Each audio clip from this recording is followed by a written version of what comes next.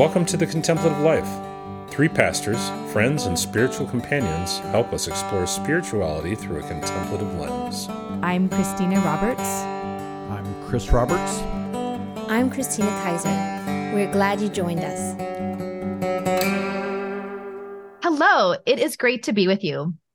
Today we are talking about caretaking as spiritual practice, and I am grateful to introduce our guest, Nikki Nelson. Nikki is the Director of Spiritual Guidance Initiatives with the Sienta Center in Racine, Wisconsin. So Nikki, welcome to the podcast. Thank you so much, Christina. I'm just really excited to be here and to see how this conversation unfolds. Same, very much so. We are using the term caretakers broadly in our conversation today. So this can include aunts and uncles, teachers, principals, parents, grandparents, basically anyone caring for others on a regular basis. And so I wonder, Nikki, just to start us off, can you tell us what drew you to this idea of caretaking as a spiritual practice? Yeah, thank you, Christina. In this conversation, we will be defining caretakers broadly, and much of what I have to share is transferable across the roles in which you may be caring for others. And the context I will be speaking from personally is in my experience as parent. So I just want to name that in case that gets a little more emphasis than the other caretaking roles. But I think to answer that question, I need to tell a story. I have two boys, and I really delight in them. And I'm really confident that the joys and the challenges that we experience together are building relationships of trust and authenticity and resilience. But it wasn't always that way. And in the first couple of years in this new identity of mom and this caretaking role was extremely challenging for me. The intensity of it, the exhaustion of it, the physicality of it, and just the change in identity, which I didn't really understand at the time, but I felt in my body. And I was a full-time caretaker, a stay-at-home mom. And while I could recognize the privilege inherent in the ability to do that, it wasn't entirely freely chosen on my part. And I found myself full of resentment and despair, and I felt overwhelmed and trapped. And honestly, I would have as many meltdowns and tantrums in a day as my toddlers did. And I felt like I was just winging it and like I was failing miserably. And that was really uncomfortable for me. And then one day I was cleaning the kitchen and my boys were like 4 and 2, and they were coloring just around the corner in the living room. And I hear some giggling and I smile. Oh, they're getting along. And then they started to like laugh. And I was like, okay, like I better check on this. Right. And I find my 2-year-old coloring on the wall, just totally delighted with himself. And needless to say, I was less than delighted. In fact, I lost it. Like we're talking heart pounding, hands shaking, armpits sweating, full on fight or flight mode. And so I like swept him and picked him up way too rough and was yelling and threatening and took him to his room and set him down on his bed. And as I was coming out of the room and shutting the door behind me rather hard, might I add, I caught a glimpse of his face and the fear and the shame that was on it. And I wish I could say that his face stopped me in my tracks and brought me back to myself. And I turned it around and I scooped him up and I comforted him and apologized for the way that I acted. But that's not what happened. And it wasn't until I was laying in bed finally at night that his face returned to my mind. And I was the one who was feeling the shame and the fear and what had happened to me. Like coloring on the wall is not that big of a deal or a big deal at all, really, and is developmentally appropriate for a 2-year-old to explore in that way. Like, why did I lose it? And as I was lying there feeling guilty and confused and really fearful of the intensity of my own anger, I realized that my reaction was so disproportionate to the act of coloring on the wall because I wasn't actually reacting to the coloring on the wall. Something much deeper within me had been triggered, And that's what I was reacting to. And it dawned on me that if I could develop the awareness to recognize in real time that I was being triggered and have the inner spaciousness to set that aside for a moment so that I could actually be present and respond to the circumstances in front of me, then I could transform my relationship with my boys. And I could bring so much more compassion and love and presence into my daily life with them. And if I truly then also did circle back and tend to what had been triggered in me, then I'm also becoming a more centered, more loving, more whole person. And that's when it hit me, this paradigm shifting insight where that parenting and caretaking for others is this spiritual practice. And what I mean by that is that in a very particular way, our relationships with those who are dear to us and children in our care offer us this sort of daily crucible in which we come to know where our areas of growth are, as well as provide us the context in which to do that growth, to a new way of being in relationship with each other. Yeah. And through these caretaking relationships, we're invited to become more present, more self-aware, more compassionate individuals. And in the process, really transform our relationship with those we care for into the very foundation of their flourishing as well. And so that's sort of where it all started for me. Wow. Thank you so much for sharing that story. I feel like I relate to it. I'm sure so many others will relate to it.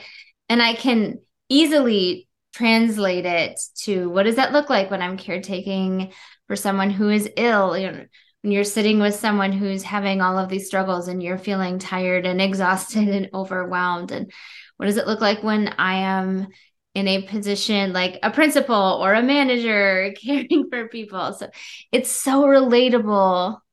And I feel like, and now I know there's so much journey that happened from that point, because you started at, I take so much delight in having my children. And then we took it all the way back to a moment that felt a lot less than delight. And so as you've been on that journey, what sorts of things have been happening? What are you learning in the midst of it? Oh, so much, Christina. I think that I'm learning a lot about myself, obviously. Like I'm really learning what are those parts of me that need to be tended to, need to be healed. I'm learning a lot about self-compassion. I'm learning a lot about the qualities of love and sort of the self-giving part of it. I'm learning a lot about the world, right? That there are all these interior barriers to me loving freely, but there are also all of these exterior barriers to me loving freely. And those matter too, right? How do we tend to those things as well? And even just to your point, Christina, like the versatility of this, right? Like my husband is a middle school math teacher.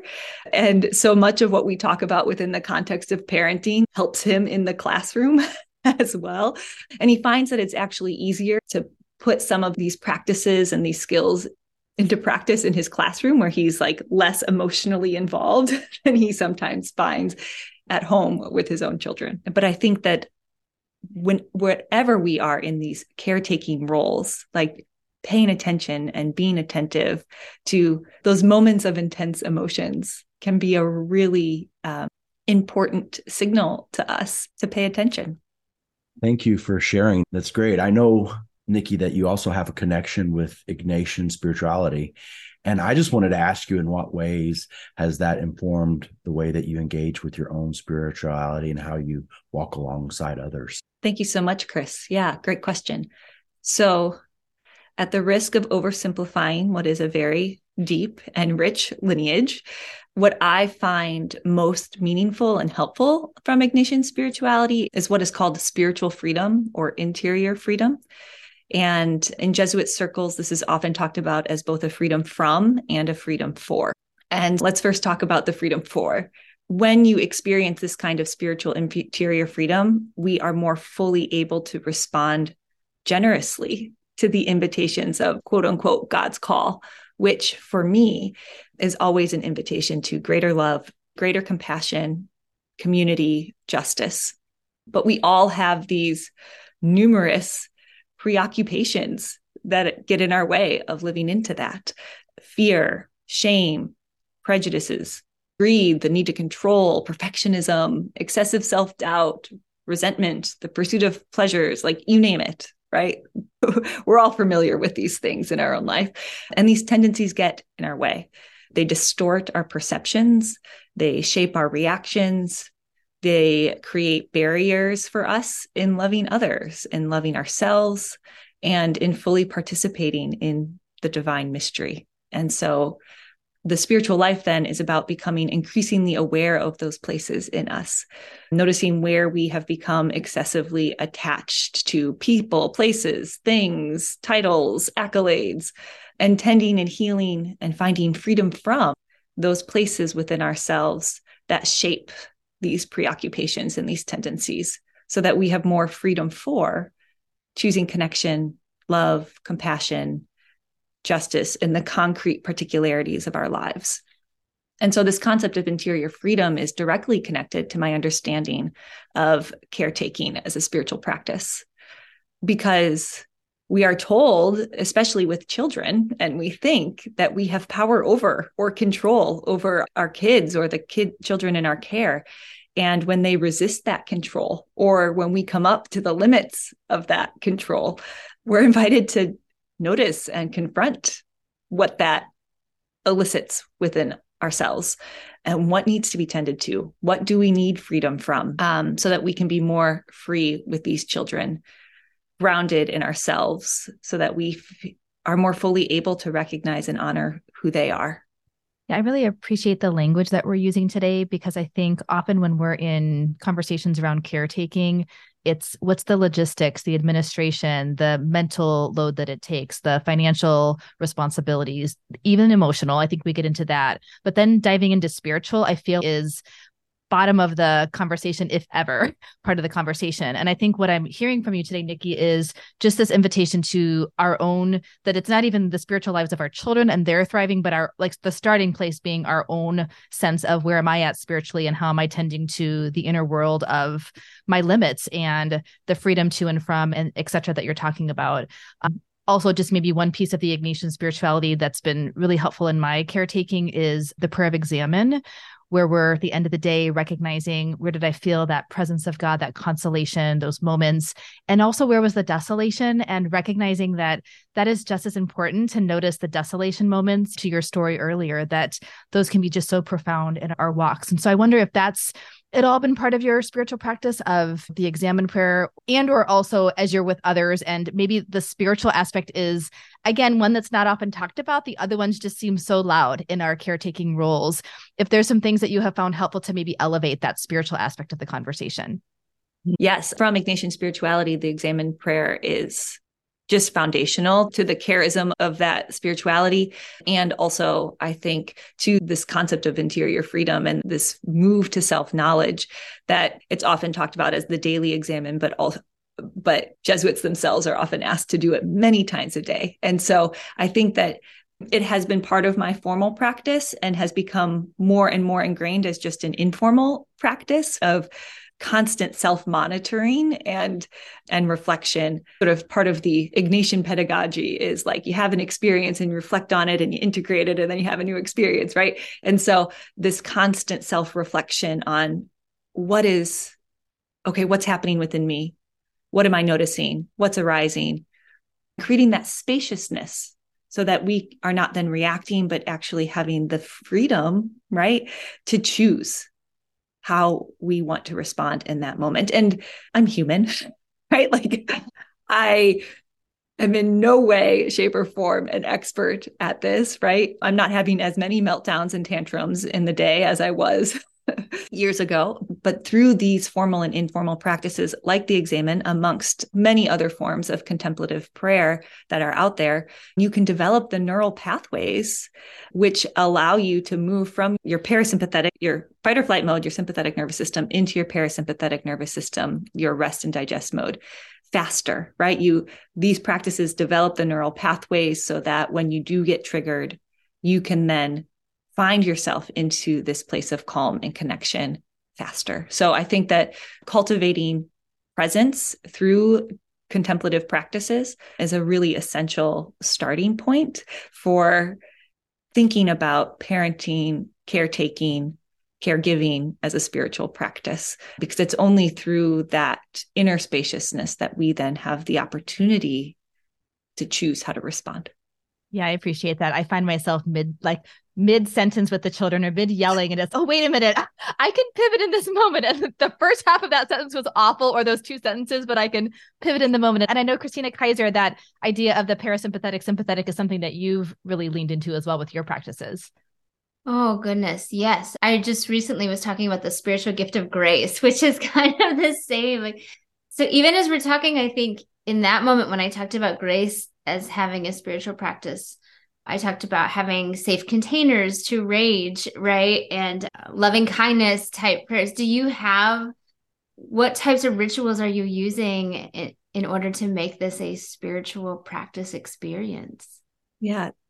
Thank you, Christina. I think that anyone who's in a caretaking role where the other has unlimited access to you, whether that's caring for someone in your home, particularly more so than caring for someone in a school or a more professional sense. I start a spiritual practice and within a week, the schedules have shifted or the family has adjusted and I no longer have that same kind of capacity. So for me, it's fluid, but certainly I would say things that I've done, contemplative practices such as centering prayer, the Ignatian Examen, just like breathing, just breath work in the moment. Sometimes I will find myself so I also have a foundation in the Dharmic traditions and yoga, and will just find myself doing tree pose because you have to be so present, so focused on the present to actually maintain your balance that it just brings me into the present moment. And then I can engage from that place. So yeah, I would say just like formal and informal practices of mindfulness have taken a lot of different shapes and forms over the years. It was really freeing for me when I gave myself permission for things to change and evolve and not be like, oh, this is my spiritual practice and I have to do it this way. But to think about things as rhythms rather than routines, and to know that seasons of life can be 6 weeks or they can be years, and to just give myself the freedom to shift and to listen to myself and to trust myself that this is the practice that's going to work for me right now. And when it's no longer working, I find a new one and I move to a new one. And that's okay. I also do-overs with my kids. Christina Roberts, to your point of I find myself mid-sentence, right? I don't always have it happen in real time. Oh, I'm triggered. Let's take care of myself. Okay, now I'm going to try to connect. But instead I'm halfway through a sentence and I'm like, wait, stop. This is not how I want to be engaging with you right now. I need a moment. Let me go breathe and let's do a do-over. Why don't you go calm your body too?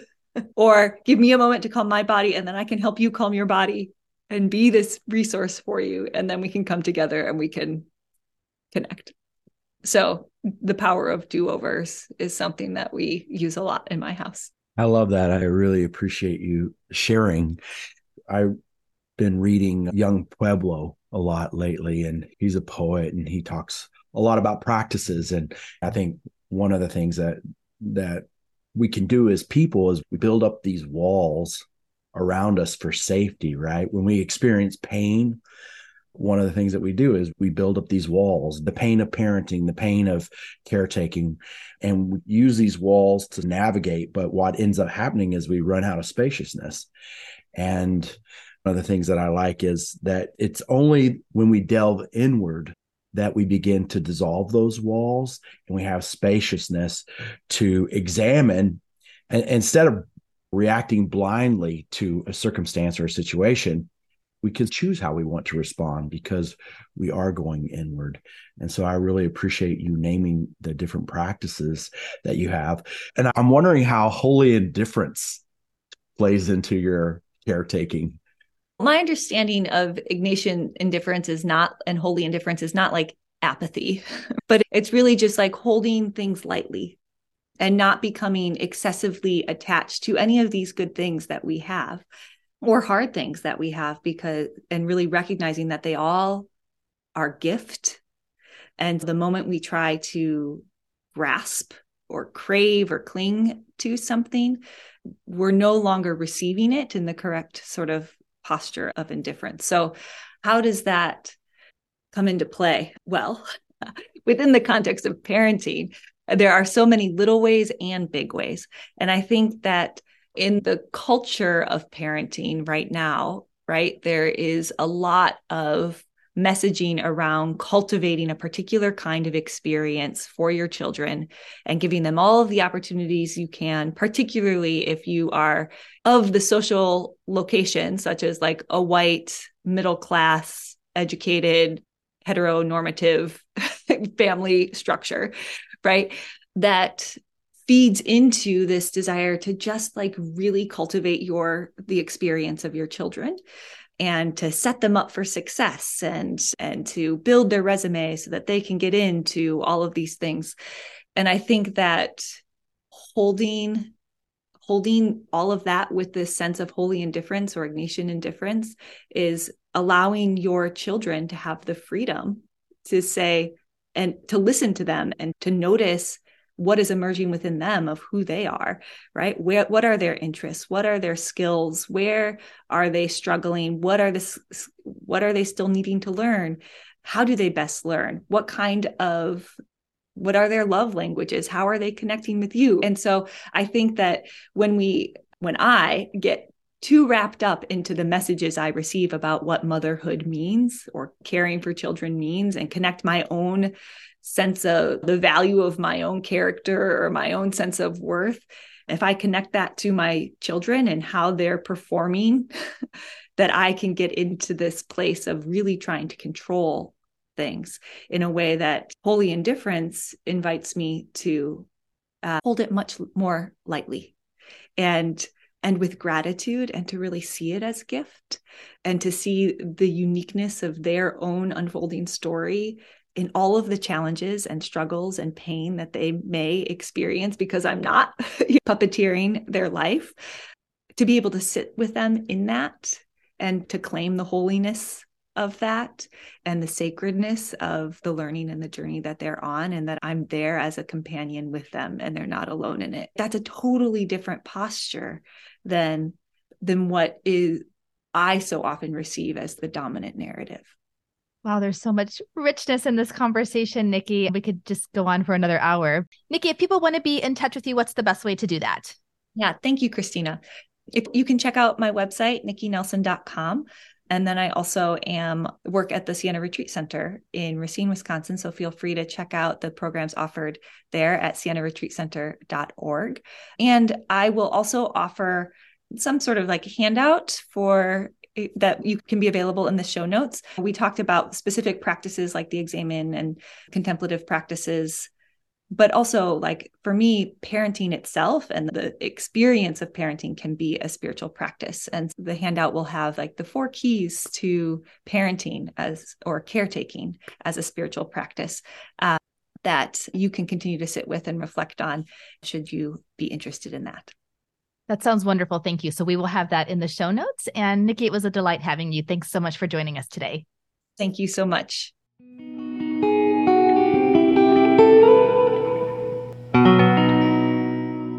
And now is the part of our podcast where we talk about what we are into this week. So what are we into, friends? I think I'm into something that is very fun and a little bit mean. So for those who don't know, my husband and I personally, we're like 11 inches apart. I am 5'3", he's 6'2". He's just so much bigger. And sometimes I really enjoy scaring him. And so he was like out taking the dog out last night, and I like hid behind the island in the kitchen for a long time because he would not show up. And then I just came out from around it, like on my hands and knees, and he acted like he had just seen a leprechaun. Like his hands started waving, and the children are in bed, and so he's it was worth it. It was worth every second of waiting. And then I ended up just laughing on the floor. I could not even get up off the floor. So that's fun and it's mean, but I really enjoy it.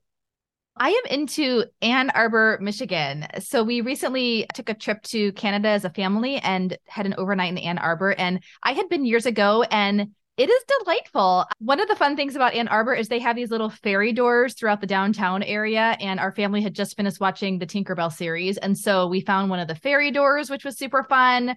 Zingerman's Deli. It's this whole chain of these wonderful restaurants that we visited. And so just a fun downtown area. So I am very much into Ann Arbor, Michigan.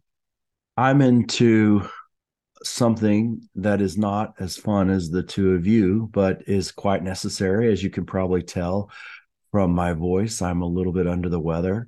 My children have been trying for about 3 weeks to get me sick, and it finally happened.